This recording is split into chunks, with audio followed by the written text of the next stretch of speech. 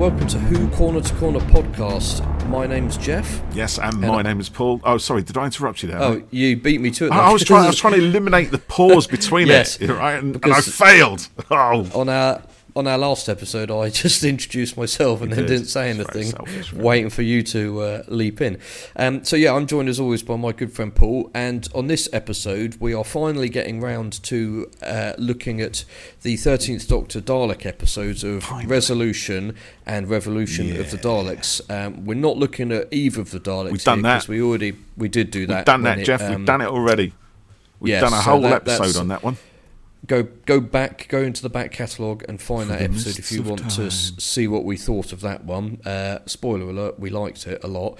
But we wanted to look at a couple more 13th Doctor episodes, and we ran a poll to see whether we should look back at Resolution or Revolution or both. And the unanimous response was both. Yeah, let's do both. So we're doing both. We're doing both. So let's start with Resolution. Yes, and let's. We've got some tweets from other fans as well with their thoughts on the episodes. So I've made a few notes here, Paul. Well, I don't think we need to kind of go through the episodes in kind of beat by beat detail, as I'm sure everybody knows them pretty well by now. Yes. But I'm just going to come out and say it. Come on out with it. What's bugging it? It's there. I can see it. No, it's not bugging me. No, you're excited. Resolution is an absolute banger. It's a classic. And I love it. It is a classic. It's easy one of the best Dalek episodes ever. There you go. That's Resolution dealt with. Moving on. Yep. Right. Moving. It's just brilliant, and it Series 11 had no classic returning villains in it, and by making us wait for the return of the Daleks or Dalek, it was a good move doing that. Much like we had to wait a few episodes in Series 1 for the Dalek to arrive, and then we got more Daleks at the end. And I've told you this theory, Paul, but I don't think I've put it in the podcast. I must remember it at the end, but Resolution and Revolution are obviously part of an ongoing story, and I think there was probably plans for a properly connected third Dalek story, which Eve of the Daleks is not. And I will elaborate upon my theorem. Go on then, because I'm intrigued by this. Oh, okay, all right, I'll do it now. So I think that there was going to be a third instalment had Series 13 gone the way that the normal series had gone, and Flux hadn't interrupted things. We know that Eve of the Daleks was a last-minute episode that was designed to be done cheaply and in essentially one set, hence the time loop in the the warehouse setting. But having watched Power of the Doctor, and the elements of the Dalek storyline in there, I think there might have been Insurrection of the Daleks, where a lone Dalek wanted to betray its race after all this infighting that they'd been having. The two Dalek factions going at war in Revolution, and I think that's what might have happened. There's aspects of that plot in Power of the Doctor, and it was set up in Resolution and Revolution that Jack Robertson would have run for president, and I think that he would have had more. He would have been present in a third part. That's a very interesting theory. I can see where you're coming from there. I think you could well be right. I could be. It'd be interesting to see if Chibnall ever talked more about the production difficulties that they had with what became Flux. Because we know from talking to people that it was supposed to be 8 episodes and it ended up at 6 and things. But obviously Chris Noth, his public persona kind of fell apart and he was never going to come back. So that was probably another factor why what I like to call, with absolutely zero knowledge, but Insurrection of the Daleks didn't speculation. Happen. Yeah, so that's my theory. It's a good theory. It might have gone, you know. So yeah, Resolution I think is a great episode. I made some notes here. It starts so epic. It's literally globe trotting and that prologue centuries. sequence. Yeah, it's pretty good. I enjoyed that. Yeah, it's interesting because I kind of thought from going back to bits of the trailer, we were going to see a Dalek story or something set in history, you know, and see a bunch of medieval people trying to fight a Dalek. We didn't really see that. That there's a Dalek story waiting to be told. There is, yeah, because I like that bit where you see the ancient warriors, you know, they're burning it, aren't they? And then they hack it up and, you know, bury it around the globe. We see it in a book, it's in the book, lithograph or sort of illustration, don't we? Yes, you do see a little bit of them fighting, but you don't really see the Dalek at all. But yeah, it's in the book. So yeah, there's a story waiting to be told there. Because I want to know how they would actually do a Dalek down. With swords, and maybe there's some kind of weird alchemy going on. Perhaps I would love that. There's a thing. You know, some weird old coven of sorcerers and what have you, sort of come up with some weird corrosive acid that they can chuck at a Dalek and it kills it. It's called Alchemy of the Daleks. Big Finish, that one's for you. No, it ain't. That's ours, mate. We'll copyright that straight there. Big Finish wanted, they ain't pay for it. Yeah. I don't know what happens in it other than that, but you know, we'll work it out. But yeah, I love that. People speak to our people, and we'll get back to you. Okay. Yeah. Excellent. Our people are you and me. It's me and you. Yeah, true. I thought one of my notes here is the fonts on screen. They look fine. Do you remember how upset people got about the massive fonts? I get upset about fonts, mate. Actually, that's true. Did a whole thing on Star Trek fonts in the Star Trek movies that really upset me. So be very, very brief and careful what you say here, because I'm delicate. I thought they looked fine. Fair enough. And that's that. I don't remember the Doctor Who fonts kicking off, but no, it was when it says like Russia or whatever. Those blocky. Whatever. Yeah, that's the sort of, I don't care about that bit. Yeah. Boo-hoo. I put a nice match cut on the dead guy to the skeleton. You know. Oh yes, so that was good when he falls off his horse. Yeah, and he sort of disintegrates, and then we sort of fade into a skeleton covered by dust, which is becoming uncovered. His uncovered remains by the archaeology team. Lynn and Mitch. Under Sheffield Town Council or something, aren't they? That's it, yeah. I liked Lynn and Mitch. I thought they were cute. I love them. They're really good together. And I've got a note that says the excavation set is brilliant. That massive. Yeah, it was good. It was nicely shot. Flooded. Yeah, really good. And there's a shot. I still can't really work out how they did it, but when the TARDIS appears in the water, and obviously water moves. And the TARDIS appears, and I couldn't quite work out how they... It's probably CGI, mate. Yeah, it it was very cleverly done. It was really good. That actually, just on that, I think is one of the, if not the most beautiful TARDIS materialisation ever. It is brilliant. It is beautiful. The light, the framing, the symmetry, top and bottom, sideways. I love it, and the way the camera just ever so gently moves through it, sort of panning upwards, isn't it? It's brilliant. Yeah, really, really good shot. I've got a couple of notes here. I love the idea that the Dalek can reconstitute itself from around the world by UV light. It's a little bit... Yeah, let's not go into that, MacGuffin, how the hell that works, but let's just say it works, and it does. But do you know what? It's magic.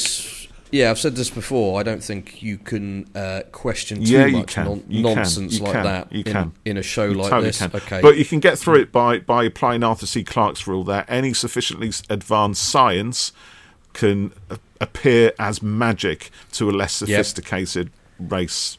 There you go. Or you just go, that's really silly, I like it, and carry on enjoying it. Yeah, you could do that, but that doesn't satisfy everybody, Jeff, as we know. We've been down this road before, my friend. If you want to be enraged about it, by all means. Don't get me wrong, I wouldn't be enraged. No, I don't mean that. you. Yeah, yes. No, you're furious. I am deeply, deeply furious about the inaccuracy of the science in Doctor Who. Deeply angry. Whoa, that come through my phones like something very scary. Anger. I put here the Doctor's hand on Yaz's shoulder when they're watching the fireworks. I got that as well. That's nice little bit there. We are jumping around this episode quite a bit, actually, aren't we? But yes, you're dead right. They are a proper pair in here, actually, as they were in the previous story, the Battle of Ranskorav Kolos.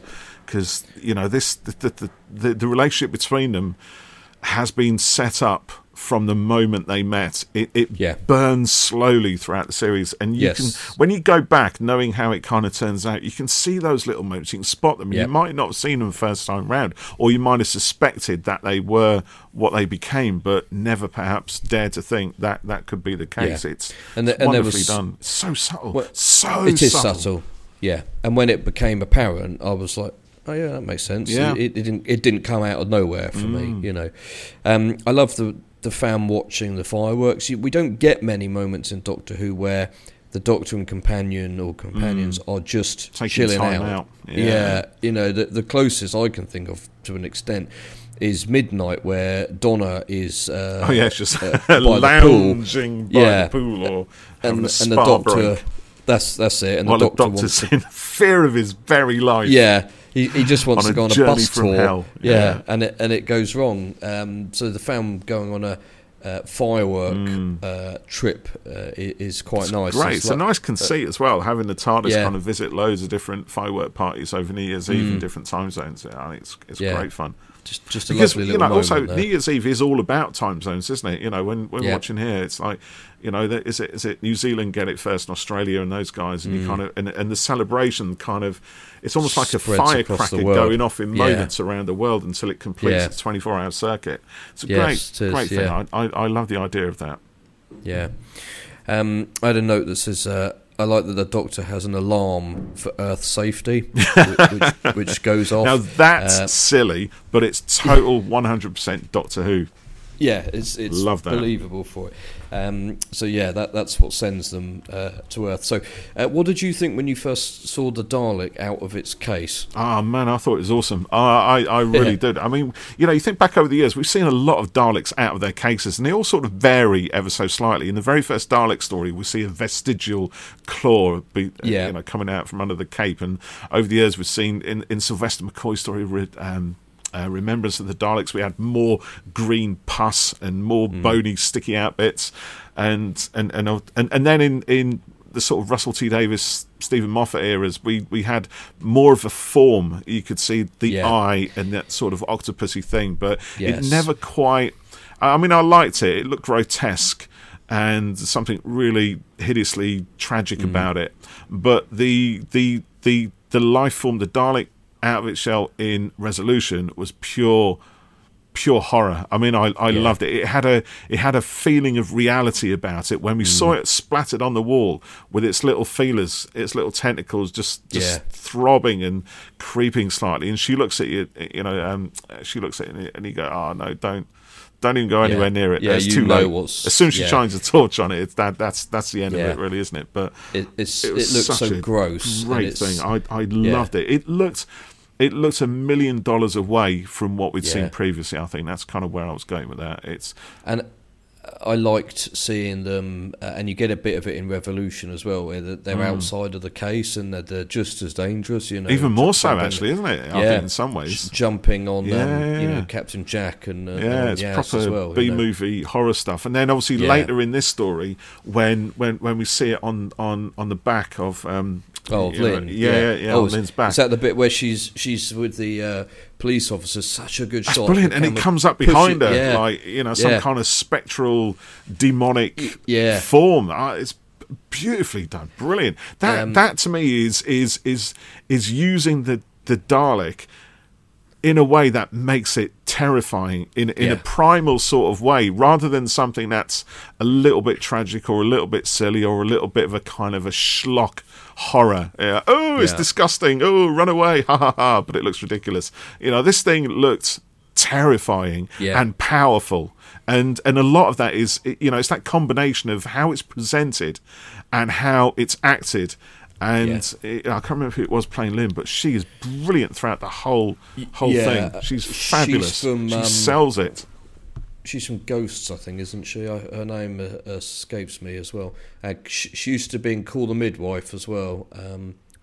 But yeah, there's quite a lot of body horror in the Chibnall era, like Praxeus, when the virus takes over and the bodies disintegrate, and we get quite a bit of stuff like that. So yeah, the way the Dalek is presented in here is really good, and also I love Nick Briggs's voice for it. It's so menacing and deep and scary on this one. Charlotte Ritchie. That's it, Charlotte Ritchie. Yeah. I've got a note that says, "You broke my chair." Have you? That's interesting. Yeah. I love that when the TARDIS arrives in Graham's front room. Yeah, and it just smashes everything up. The chair. Yeah.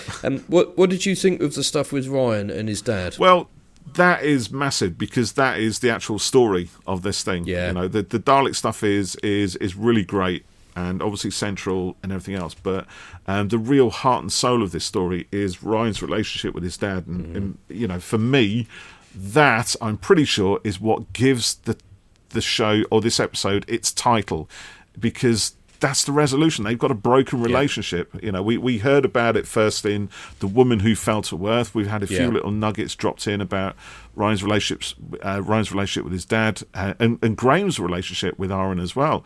They clearly don't get on, and when we see Aaron just suddenly poke his head in through the door, it's like, whoa, and the Doctor makes a great thing. Hello, Aaron's dad. Why weren't you at the funeral?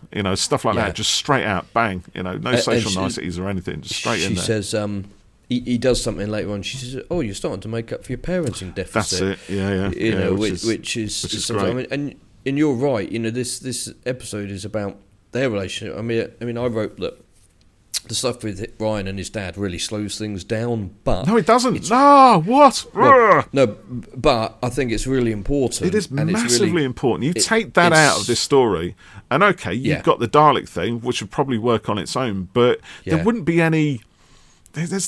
There's no emotional. It wouldn't have any to humanity to it, no. And I think when we see these things, when these multiple narratives are kind of layered through and they resonate with each other, that's a much more solid story for me. Anyway, that's what I prefer. No, you're right. I mean, because it's played off and been built up across the whole of Series 11, and then you get this resolution to it, and I thought that it was really actually quite moving. And anyone that has a difficult relationship with a father, or a parent, can relate to it, and actually I think Tosin is really good in that. He's fantastic. This is a real good showcase for him. I mean, it is. He sort of underplays Ryan, really. Yes, he does. He's not an archetype at all. It's a very subtle performance. Yeah. But for me, I find it entirely believable, because that's just how we are in real life. We don't go through our days being melodramatic. Well, actually, I do on occasion, but generally we don't. There's a sort of mundanity to life, and that sort of comes through. We're mundane people, excited by things at times, and when Tosin gets his chance to really sort of go for some deep emotive stuff, again, it's great. He does still underplay it.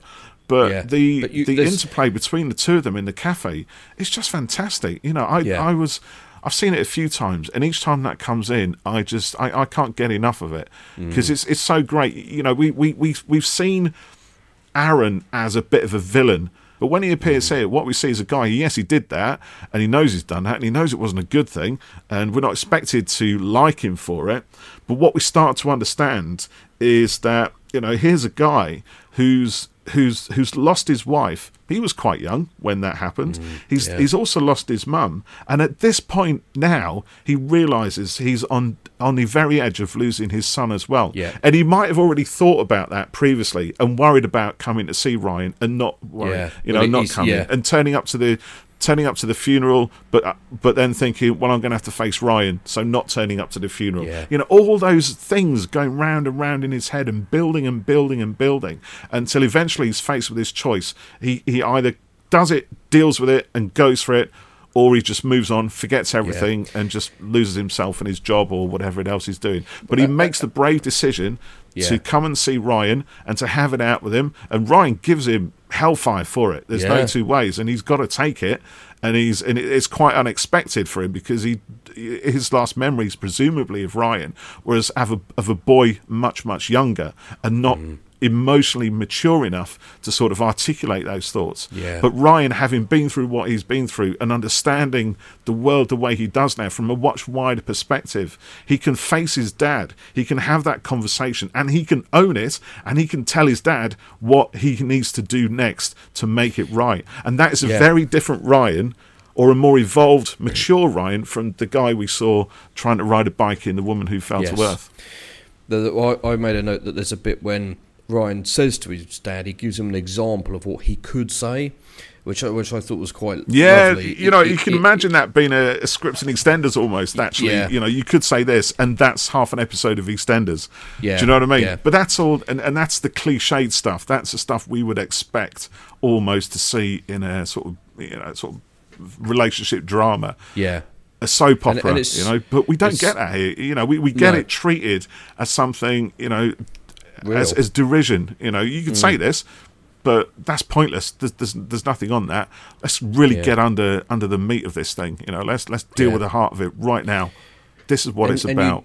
This is what you do. See, the thing of Ryan and slipping away from his dad is visualised later. When the Dalek's on his back and he's I thought they were both going to go at that point. They've made amends and it's not perfect, but Ryan, he says, I love you, Dad, and he's reaching out for him, and then their fingers are slipping away from each other. I think it's really powerful. It works really nicely, and that ending. I know there's a whole bunch of people out there who say, he should have died. Fair enough. That's an opinion, but it's not one that I agree with, because I think I've said before in this podcast, allowing people to live. Right, is a much more difficult thing to do in this kind of fiction. Getting tension and drama is not only achievable by killing people. Yeah, you could do that, and it would have been very powerful, I think, in this. Having made that, having re-established a connection with his dad, and found a place where they can then carry on with each other and have some sort of relationship ongoing. Yeah. And then to take that away from Ryan would have been quite shocking. There's no two ways about it. It would have been, but then it takes Who into a different it becomes a much darker episode because of that. He's lost his mum, his gran, then his dad, and it then becomes a whole different kind of thing. I did think that it was a shame that we didn't see his dad again, but he was mentioned. There was a mention in Revolution, but Doctor Who is a sci-fi show. Yeah, I agree. About adventures in time and space, and the characters' lives are part of it. But this is not a soap opera. This is not an out-and-out drama. And we've got other stuff to do rather than going back and seeing Ryan and his dad. Yeah, I agree. Yeah, it's nice to pull in those elements, and when you do pull them in, like this episode, you treat them with a maturity and a respect and a reality, I think, rather than just having them in for kind of cheap thrills and laughs and giggles. Occasionally it's all right to do that, I think. Well, maybe it is all right. Again, it's just a preference thing. I prefer it when it feels more weighted and more realistic. That's just me, and I know there. No, I agree. I think it works brilliantly. Like I said, I just think it's like we didn't see Sonia again, as his sister, and that would have been nice. But how do you weave that in? You need another 10 minutes. There's got to be a reason for it. There's got to be a reason within the story, and it contributes to the story, or the kind of texture and feel of it in some way. It's not, and there's never been a show where we just see people sitting around chatting. We had a bit kitchen of that sink drama. Yeah, it's not about that. So I thought George it was really great. Is it George Osborne used to do that stuff? I think it is, isn't it? Anyway, sorry, I digress.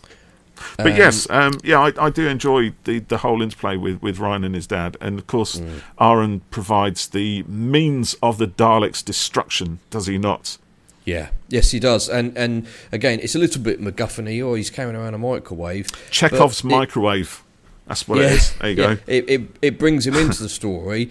It could have been any old character that they happen to meet, but by making it Ryan's dad, it makes it engaging and personal. And then he's instrumental in saving them at the end, which I think goes some way to building and repairing the relationship with Ryan. His dad isn't just useless like he thinks. He can do a bit more. Let's talk about the Dalek. Amazing, Jeff. I love the Dalek. It's beautiful. It's not beautiful because it's all scrappy, but I love it, mate. I love it. Well, it's junkyard chic. Junkyard chic, mate. I love that. It's such a lovely thing. It's all gorgeous and it's brilliant. It's beautiful. It is. It's and this one when they revealed it as well. Yeah, when they revealed it, I was like, "Oh, that's a bit saucy."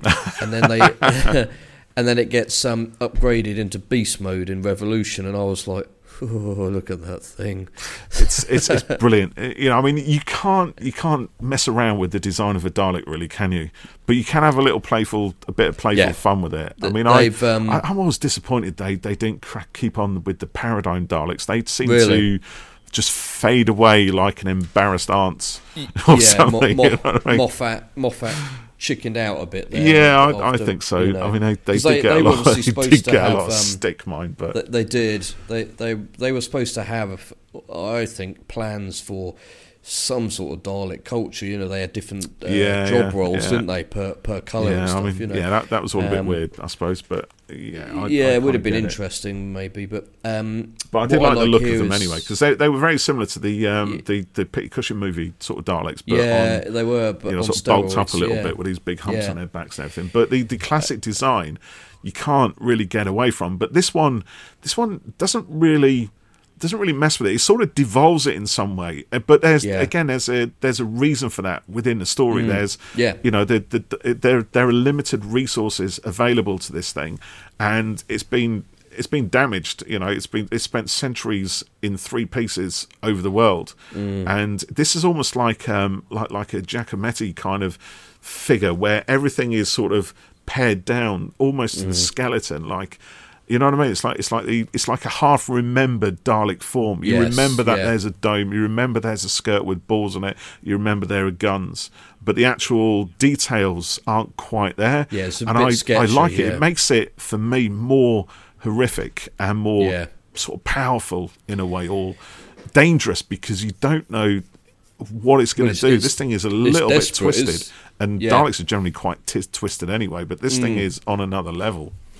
Yeah, I think the design on it's great, and also I like that the Dalek makes its own casing. Yes, much like 13 makes. Yeah, it's almost Sonic, shot for shot, isn't it? That sequence. And I love the scene with when the Doctor encounters the Dalek. She sort of takes the piss out of it, and but it's still scared of her. It literally backs away when it scans her and realises who she is. Yeah, that's pure sort of Russell T Davies, I think, isn't it? When it does that, or I'm sure the Dalek did that with the 10th Doctor or the 11th. Actually, Stephen Moffat, perhaps, but. It did do it. There is a point when that's happened, that scene where she's up against it in the little warehouse bit is really good. And then it blasts through the ceiling, and then you get that awesome sequence where it just wipes out that army, takes on the army. Yeah, that's all good. And you just kind of know immediately. Yep, this thing is really dangerous, and it's just on its own. Just that one of them. I like the way it's kind of pulling beats from Dalek in Series 1 as well, for the same reason. It's re-establishing this thing as a terrifying force that is difficult to defeat. It's just doing it for perhaps a new audience who at this point in time didn't know what a Dalek was, other than it's the name of it. I think it's I love the junkyard Dalek. I have the Funko Pop model of it. Of course you do. I do, yeah. They never did the shiny black Resolution one, which was a shame. Oh, that's a shame. Revolution one, which was a shame. I just want to point out here, actually, because I'm just looking through my notes, and there's a thing I want to say here. When I've got when the Doctor scans the dead farmer, so when they're sort of chasing a Dalek, just as it's kind of putting itself together. And she sort of bends down and she's feeling the body, and it's like, I just want her to say massive internal displacement at that. She doesn't say it's not in the script. I wish it was. That's because that's a line from Remembrance of the Daleks when the Seventh Doctor, massive internal displacement. Is that bad? Dalek. That sort of thing. Great fun. I love all that. That would have been cool. But it didn't happen. But that's okay. I can live with it. And I have to say as well, actually, we can't let this episode go by without talking about Segan Akinola's brilliant score. Oh, yeah, my the Dalek goodness. theme is so good. It's really menacing. Really good. And, the guitars, the rock music, everything. The echoes from the woman who fell to earth, the Doctor's theme, Ryan and his dad, the score at the end. Oh, it's just brilliant. It's really good. Really good. I also made a note. Do you remember when people thought GCHQ was made up? They did not, did they? They did, They did not. Nobody thinks that. It went out, and people were like, "Oh, they've made up GCHQ. What a rubbish name!" No, and then the next, Jeff, you're making it up. No, I'm not. And then because the next day, GCHQ tweeted. They did. They tweeted. I remember We've got that. rid of the Dalek or something, and people were like, "Oh, GCHQ is actually it's real." actually a real thing." Yeah, in Gloucester. So that was quite funny. I was there when they were building it. Actually. Oh, really? Yeah. So quite a big building, isn't it? It is massive. So I thought the Dalek looked great in it, and then I really liked the little sort of showdown they have, in GCHQ with it. The Doctor says, does a little speech, and she, Earth is protected, and then she does that slide across the floor as everything's blowing up. And later she says, "That was one of my best slides." My best slides, that. Yeah, so, it's great. They melt it, don't they? And they do, using the microwave, the magnetron presumably, and everything else, with a bit of souped up Doctor Who gizmo improvisation. Yeah, a lash up, I believe they call it. Yeah, and then of course it jumps on his dad, doesn't it? It's come out of his case.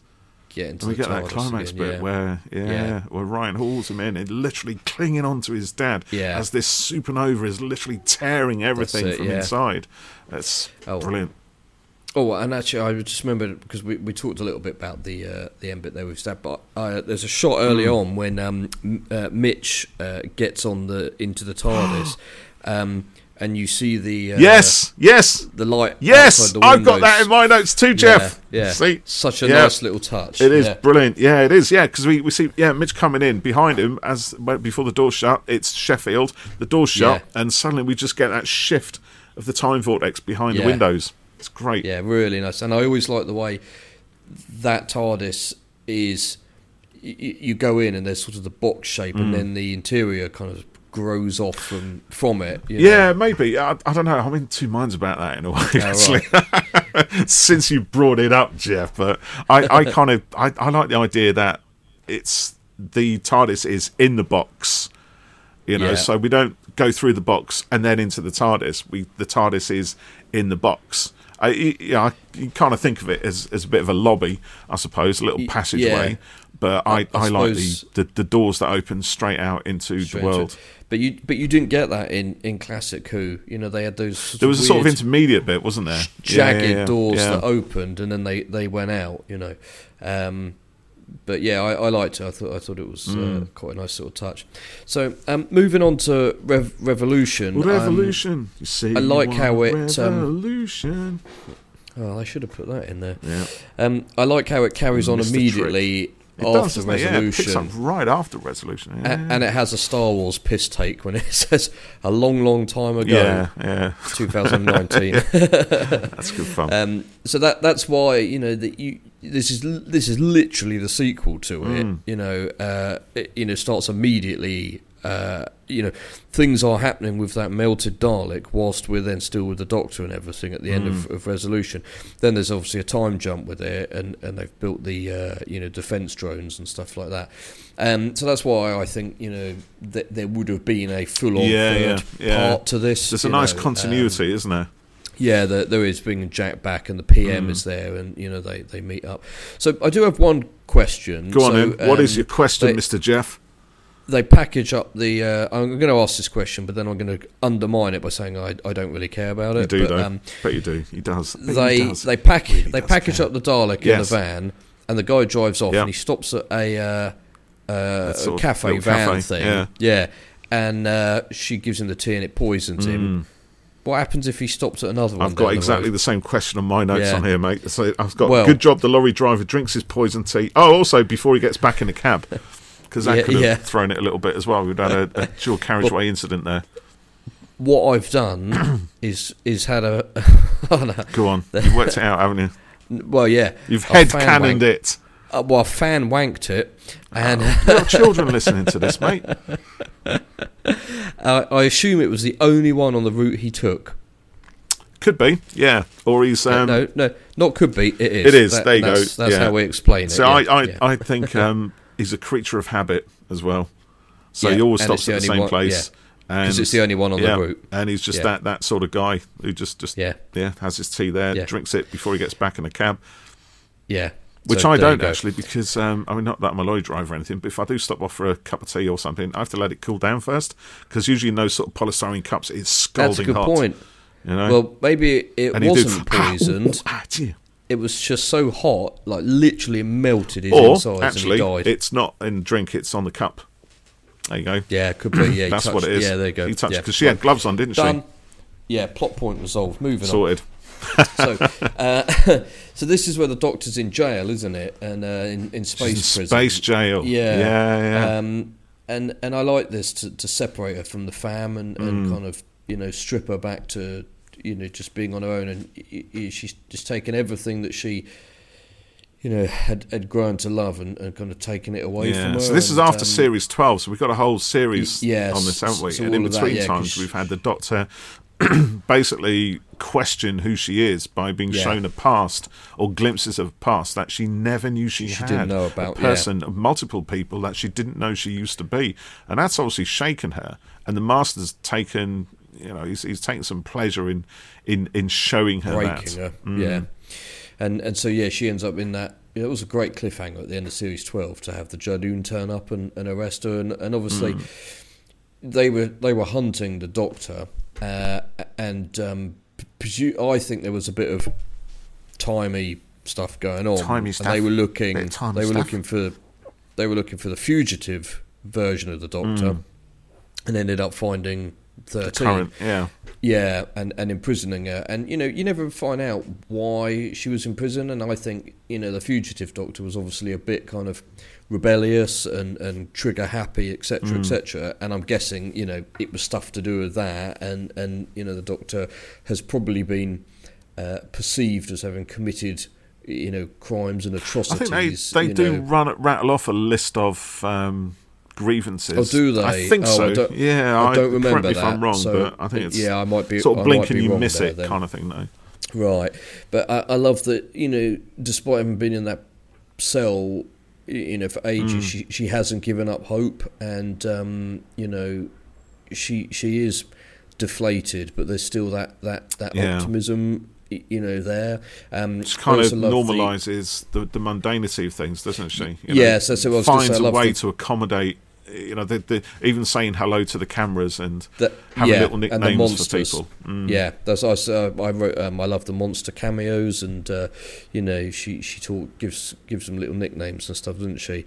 It's a really sort of downbeat sequence, and but quite. There's a bit of fun there as well, isn't there? Yeah, there is. Yeah, no, I'm not saying that the downbeats. Yeah, I know what you mean. Suddenly, she's in a bad place, but she's getting through it. It suddenly reminds me a little bit of Avengers Endgame, which has 45 minutes of kind of misery at the start. It's pretty dark. But it's so important because it works so well, and it makes the saving of everything so much better because of where they've come from. So we have the return of another Jack here, and regardless of feelings towards the actor that people might have, the at the time his return I thought was it was obviously a secret in Fugitive of Jadoon, wasn't it? And that was great, and seeing him back here was it was a lot of fun. I'll be honest, and I love that whole the breakout sequence. He's got the ball thing that he puts around him, and they run out. And again, the mid-seconds music there is really exciting. It's quite smart. Yeah. It's a good bit of fun there to get out. So we then catch up with the fam, don't we? We do, yeah. Yaz has been busy for the last 12 months. She hasn't given up. No, to use the word obsessed is putting it lightly. I love the fact that they've got their own little TARDIS disguised as their sort of detached house in a new modern housing estate. I wonder why. And it makes little TARDIS noises when the door opens and. Yeah. Sorry, mate. What are you saying? I wonder why no one noticed a house turning up on the perception filters. There you go. There you go. Fan wanker. I love the she's sleeping in that TARDIS and got the notes everywhere, and maybe in years to come we'll get the story of Yaz from Big Finish. Like they did the Martha stories about her travelling the globe for a year. About, who knows? About the Doctor. So you never know. I've also although 12 months just sitting in the TARDIS is probably not very interesting. Sorry, I just can resist that. That's not my job to make it interesting. I've also written here, Leo is a nutter. He's a bit of an idiot, I think, really. Yeah, I found a bit of Dalek, and I thought, I'll do some experiments. I've been doing clone batch of Daleks. You think, mate, what have you done? It immediately, I cloned it, and it immediately understood our systems. And Robertson grabs him by the ear, you idiot! And all that. And it was like, you naughty boy. It's a bit abusive the way Jack Robertson treats people, but he's it's like not that undeserved. He's this, like that in this instance. No, well, he's been an idiot, and Jack is like that in Arachnids. Yeah, he's that sort of obnoxious kind of bloke, really. Yeah, isn't he sacks their mum and stuff. Yeah, I've got a note here that says, so the TARDIS waking up is such nice lighting, and I love the way it's kind of alive. So when the Doctor gets back in, it's lovely, and she's talking to it, and then it slowly powers up. It's a bit like at the end of the Timeless Children. She goes back to the TARDIS and stands outside it for a moment. She puts her hand on it, and the windows glow. Such a little thing. It's almost very lost responsive, out isn't it? The sort of sounds and lights, and again, quite subtle. Mostly subtle. Yes. This one is probably one of the least subtle moments, but it's beautifully done. Yeah, this is finally my quite film. obvious, but. Yeah, but it's a lovely moment. So I also put the table scene is really magic. I love the way Mandip's reaction. So when this when the fam are in the house and they've got all their notes out, sort of looking at all this weird stuff going on. And Ryan and Graham are kind of like, she's gone. We need to kind of move on, or you need to move on from this. And then you hear that faint wheezing noise, just and then building ever so slowly. The wind blows, and the paper stops flying, and Mandip has such a great reaction to it, and then you get those shots where they've all got the lens flare going on, and it's beautiful. The music is great, and then the Doctor comes out and she's like, "Hello, fam," and then shoves her, and immediately that's broken, and I'm a bit thinking, bloody hell, what's going on there? It's a bit strong, yeah, it is quite strong, and it shows how important the Doctor is to Yaz, and even there it may be unspoken, but there's a connection and a bond, and the Doctor says, how long was I gone? And they're like, 10 months or a year or whatever it is, and then Jack goes, awkward. Which kind of undermines it a little bit. But I see whereas with Resolution I put most beautiful TARDIS materialisation ever, on this one I put the most joyous TARDIS landing ever. It really is. When I was watching it, I really felt the kind of joy of the Doctor returning into their lives and everything else. And I thought what's especially nice about that, in a way, is that the Doctor doesn't tell them how long she's been out of action, and what she's had to endure in prison. She just makes light of it. I've been in space jail. Like it's a kind of a holiday, and actually no one asks her really either. No. So that's a sort of, I think again, people are often quite selfish sometimes, and the Doctor allows them to be that. She doesn't make a big thing of like, well, hold on a minute, I've been in jail for 25 years or whatever it was. It just shows you how much they mean to her, that her own pain and difficulties. Like, it takes her a while to explain about the Timeless Children stuff, and even to tell them that she's a Time Lord back in Series 11.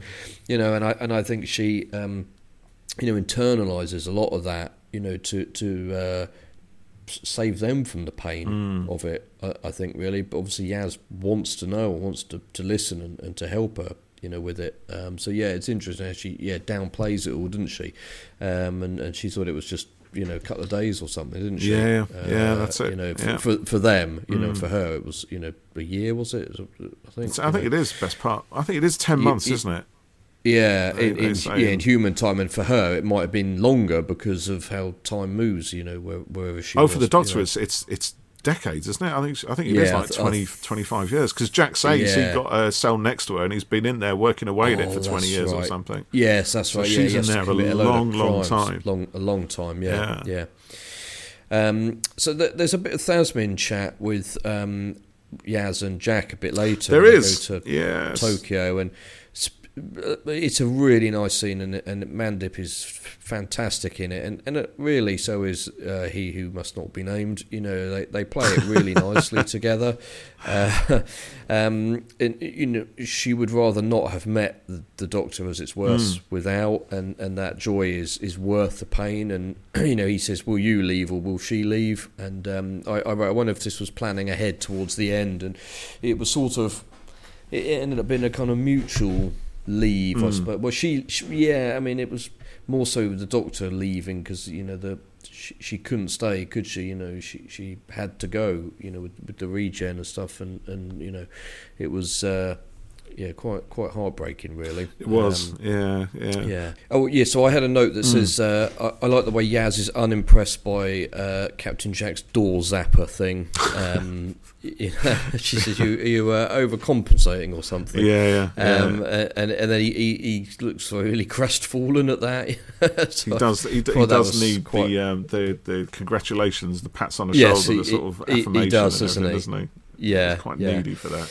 Now there's a scene here with we haven't really talked about the Daleks here. We kind of briefly mentioned them earlier, but I loved the upgrade on the junkyard one, and the way they're all automated, and you suddenly they're all over the country. It's very shiny, aren't they? And they have these very shiny, cool sort of blue lights. Well, blue lights that turn red when they get evil. Yeah, when they were evil. Yeah. So I think they look great, and they do. The final confrontation between them and the classic, RTD classic ones on the bridge is pretty cool. Yeah, and if the show had a much bigger budget, that would have been mad with thousands of them probably. Well, we did see quite a few still, didn't we? We got the impression we did in the sky, going on.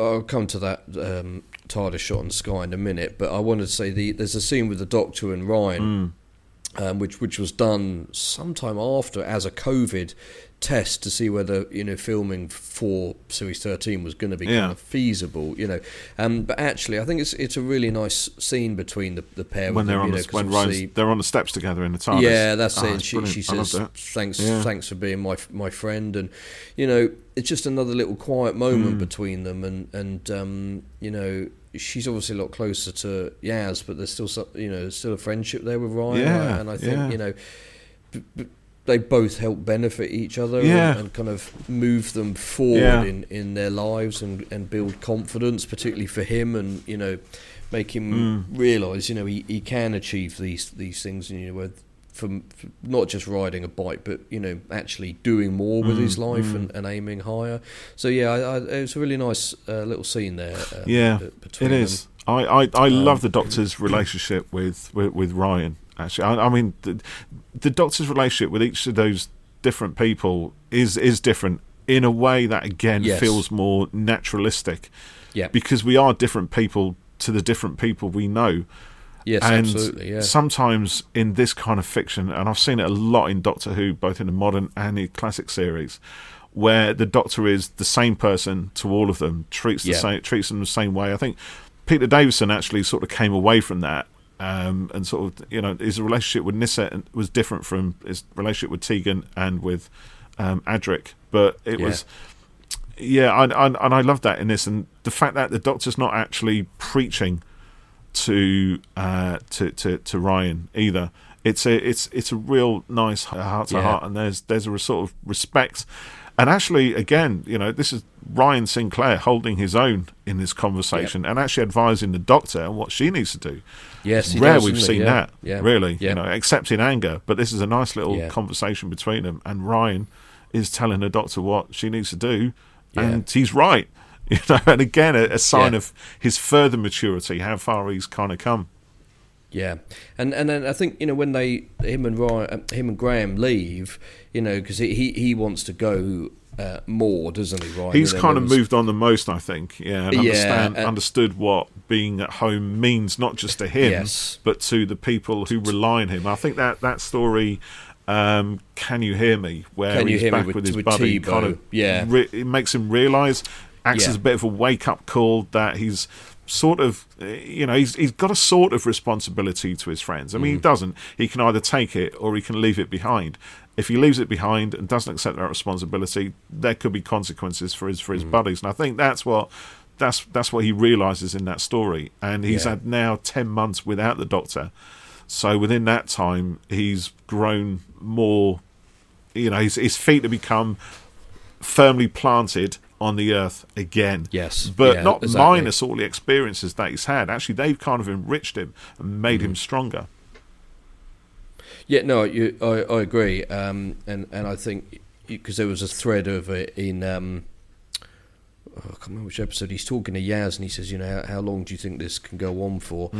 So, he was obviously torn, I think, enjoying it all, but kind of, missing that home, earth-based life, and then when he sees Tebow and his other friends, we see him at the beginning of Series 12 playing basketball together and stuff, it's just, there's just, enough bits dropped in to make him wanting to leave justifiable and workable and believable. And then Graham obviously goes, because I kind of thought Graham didn't want to go. He does, because he has to look after Ryan and even though they've made their connection and he's calling him granddad now and stuff, they still need each other. And even now, I've probably watched Revolution 3 times maybe.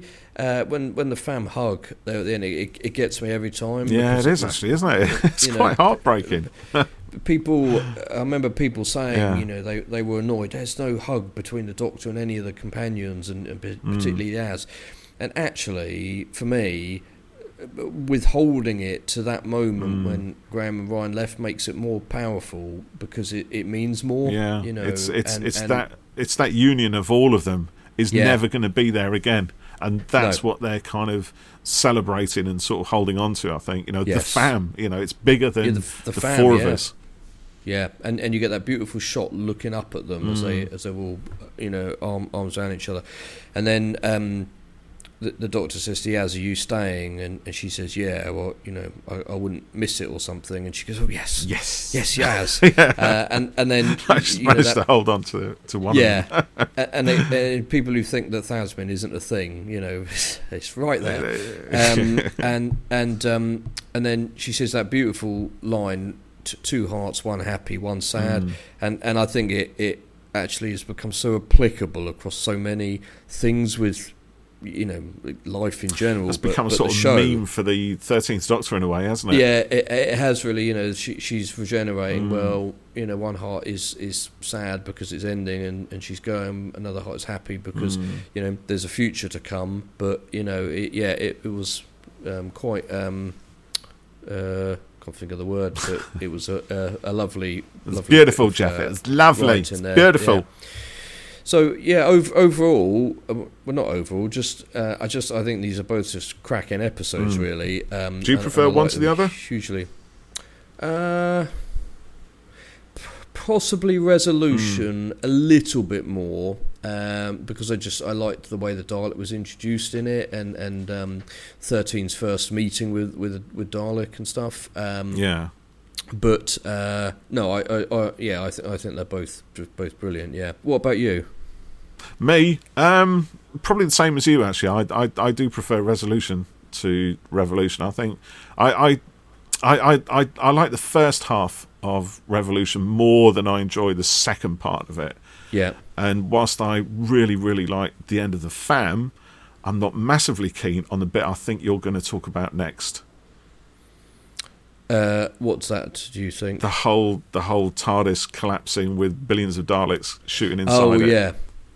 You're not keen on that? No, I'm not keen on it. But really? I just think it looks ridiculous. But that's the only reason, actually. There's nothing deep to it. Do you remember? Was it in Doomsday when we had all these Daleks invading around London, and then the Doctor opens his portal into another universe, and they all fly in through a window in a tower block in Canary Wharf, and they all get sucked in, and then they all disappear, and it's a very miraculous ending.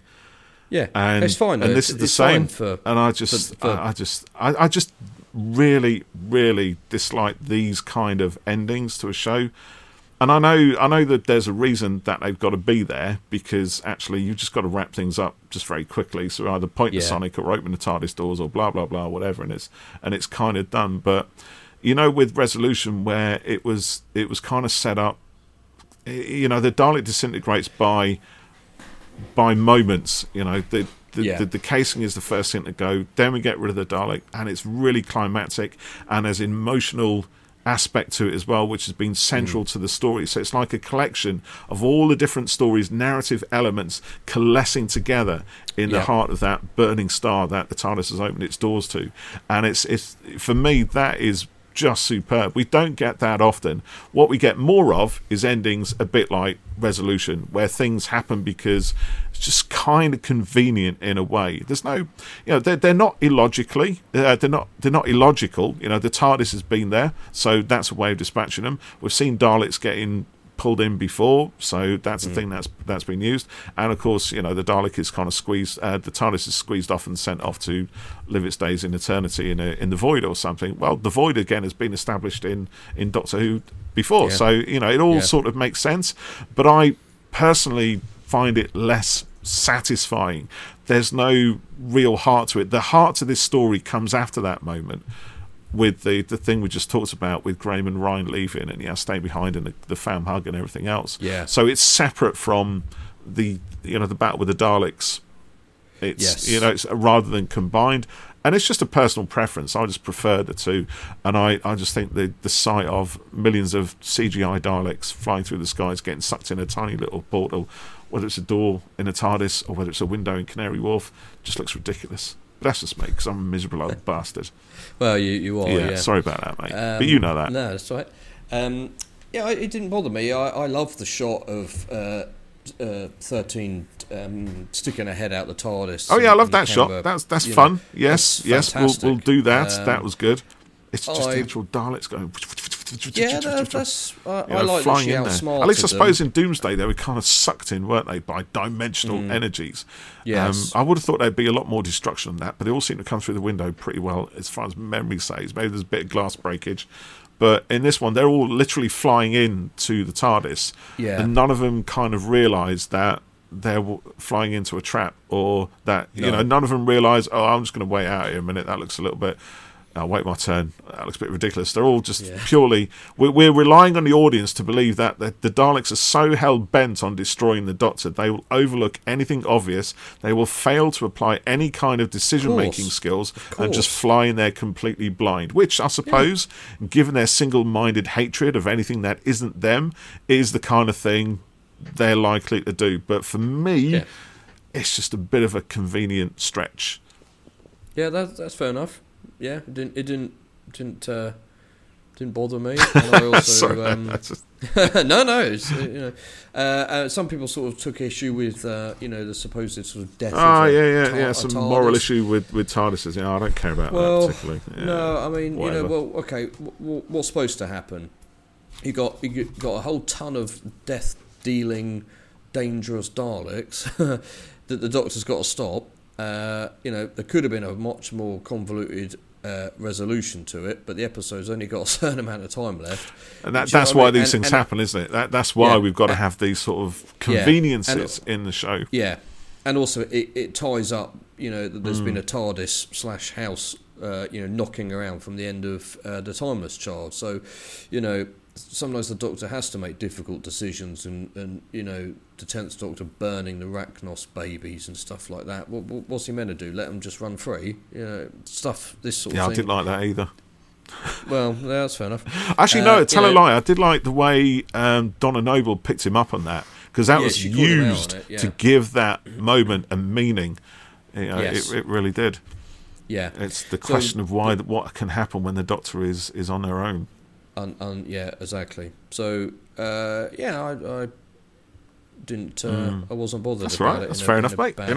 We can agree to disagree on this. Yeah. Again, it's just personal preference, really, isn't it? What you like and what you dislike. It doesn't mean it's. To be fair, there's. I mean, I always prefer the smaller scale stories than the larger scale, generally, because the smaller scale stories, not always, but they tend to be. I just tend to find them more satisfying. They tend to be better crafted in certain ways. Whereas sometimes the big epic stuff in Doctor Who is all about the epic scale of it. And when it's all... We know it's CGI, we know it's special effects and all of that. And that's great, I think, when you're a kid watching these. But, for me, as a very cynical adult who's seen this thing, so many times, it doesn't make me feel as excited, but that's just because I'm getting on a bit in life. If I was 10, 12 years old, 14 years old, and I was watching this, I'd think it was awesome, more than likely, and I would want my future Doctor Who to be like that. When I think back on it, I think back, and I remember when millions of Daleks were flying through the TARDIS when I was 12 years old. We don't get that anymore, So, but it's just me being a different person to how I was when I was a kid watching these things, Yeah, but that's it. The show obviously has to appeal to. It does, a large. But that's what's audience, great about it, isn't it? Because it can be, it can be that big, epic, very shallow in some respects, cosmic apocalypse where we see just this planet's being destroyed regardless. We love all that kind of stuff. It's great fun. It's good old, popcorn sci-fi fantasy. And I like that, but I prefer the smaller scale stuff where the dramas are more intense and where, you mentioned the episode Midnight, which is a really good example of that. Everything just happens in a bus and it's just about people, and we don't see any monsters apart from what is verbalised. So, and again, it's just preference. If I was 12 years old watching that, I'd probably think it was boring as hell. So, but that's what's great about Doctor Who, the fact it can tell all these different stories. It can present us all these things and still do it with style. It's an excitement and verve, and at least one kid is going to be so impressed and inspired by this that it will change their lives. They'll go on to become writers, actors, producers, directors, or somebody who wants to change the world, even because of what they saw. And I'm never ever gonna hoist myself high enough on a plinth to say this is what Doctor Who should not do. It's just that, just on a personal level, I didn't find it as satisfying. Well, no, that's fine. That's a little bit like Stan Lee, who used to say that every Marvel comic could be someone's first. Yeah, exactly. And it needs to do certain things to hook them in, and this episode, if someone happened to catch it, it's a bit like when we talked to Dom the other day. She said she caught Idiot's that's right. on TV. And it was the bit with Rose without a face, and that caught which her, actually is is a story that often comes in for criticism, right? Because of whatever reasons in the story structure and the characterization and blah blah blah blah blah. All the things you look at it as a kind of cynical adult. And actually, from her perspective, how old did she say? She was like 9 years old or something like that. Yeah. And she was just weirded out by the fact of people with no face watching TV. Yeah. So it's easy, I think, to forget that those little moments, which might be silly, ridiculous, or whatever, they mean a lot to a kid. Me watching the brain of Morbius flop onto the floor in some green goo. Ridiculous, really. Doesn't really impact the story and actually grosses it out somewhat. But for me as a kid, that made me stop and think, oh my God, this is something on telly that's, shocking the life out of me. It makes me remember it, doesn't it? Yeah. Right, I'd like to go to some comments. Go for it. We've been getting a few in. So Tony Filer, who's at Filer Writes, says... So we posed the question, which is your favourite of the three 13th Doctor Dalek adventures? He says, I'm going to go with Revolution for the follow-up factor, the cynical use of the Daleks by British politicians. We didn't talk about that, did we? That's no, we didn't. Bang on. He says it's not only satirical, but a nice throwback to the power of the Daleks, where stupid humans thought they could manipulate the Daleks. The Ginger Doctor who's the same username, says, I love Eve for the timey-wimey fun. Love Resolution for the sheer evil of the Dalek. Revolution as a follow-on to Resolution had some good moments, but could not match its siblings, which is a little bit like your feeling a little bit. Jonathan, who's at jmansfield_98, said, I disliked Resolution a lot when it aired, but now I actually enjoy it. The Lone Dalek is a big threat, plus some of its dialogue is brilliant. Power of the Crinoid at D Chilv says Eve, modern classic, that one. Matt Price, who's at Matt_the Whovian, says got to go with Eve, fun, funny and original. Resolution is solid, but Revolution too safe. It's quite a bit of love for Eve of the Daleks here, which is quite interesting. Again, small scale story done on a budget. Yep, you're right. Yeah, it's really tight. Ian Banks, who's at Stuff Ian Likes, says Resolution, absolute cracker. Ollie Linklater, #1 Space Pig fan, who's at Ollie Linklater, says Once Upon Time. I think Ollie's a bit confused there.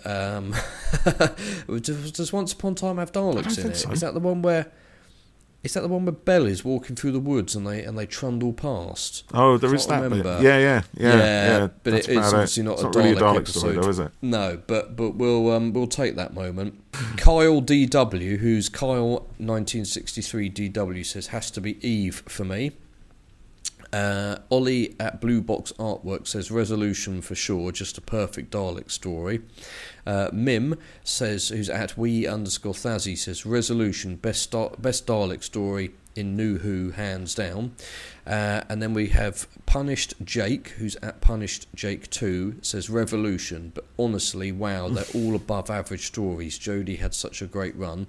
And then I think that was all of them. Yeah, so good selection of tweets and comments from people there. So quite a broad love for. I think it's probably from that I would take that sample as representative of the whole fandom, and say I think people like all of them, but there's probably equal degrees of I know what you mean. Love yes, for each specific one. Yeah. So yeah, which is great, isn't it? And actually, they're three very different Dalek stories. They are as well, really, aren't they? Yeah. But maybe one day we'll find out more about Insurrection of the Daleks, and if that isn't what the plan was, that's another idea Big Finish can buy off of me. Hey, he's talking. Yeah. I've corporatised Jeff. Yeah. So that's my boy. Been great going back to these Dalek episodes and rewatching. Yeah, it's been a lot of fun. I think we should probably put out another poll soon and get people's. We should pick some episodes that we might like to have another look at and get people's votes on them. Yes, that's a good idea actually, because as we said in our previous podcast, in a previous podcast, we've got 12 months now where we're going to be. Yeah.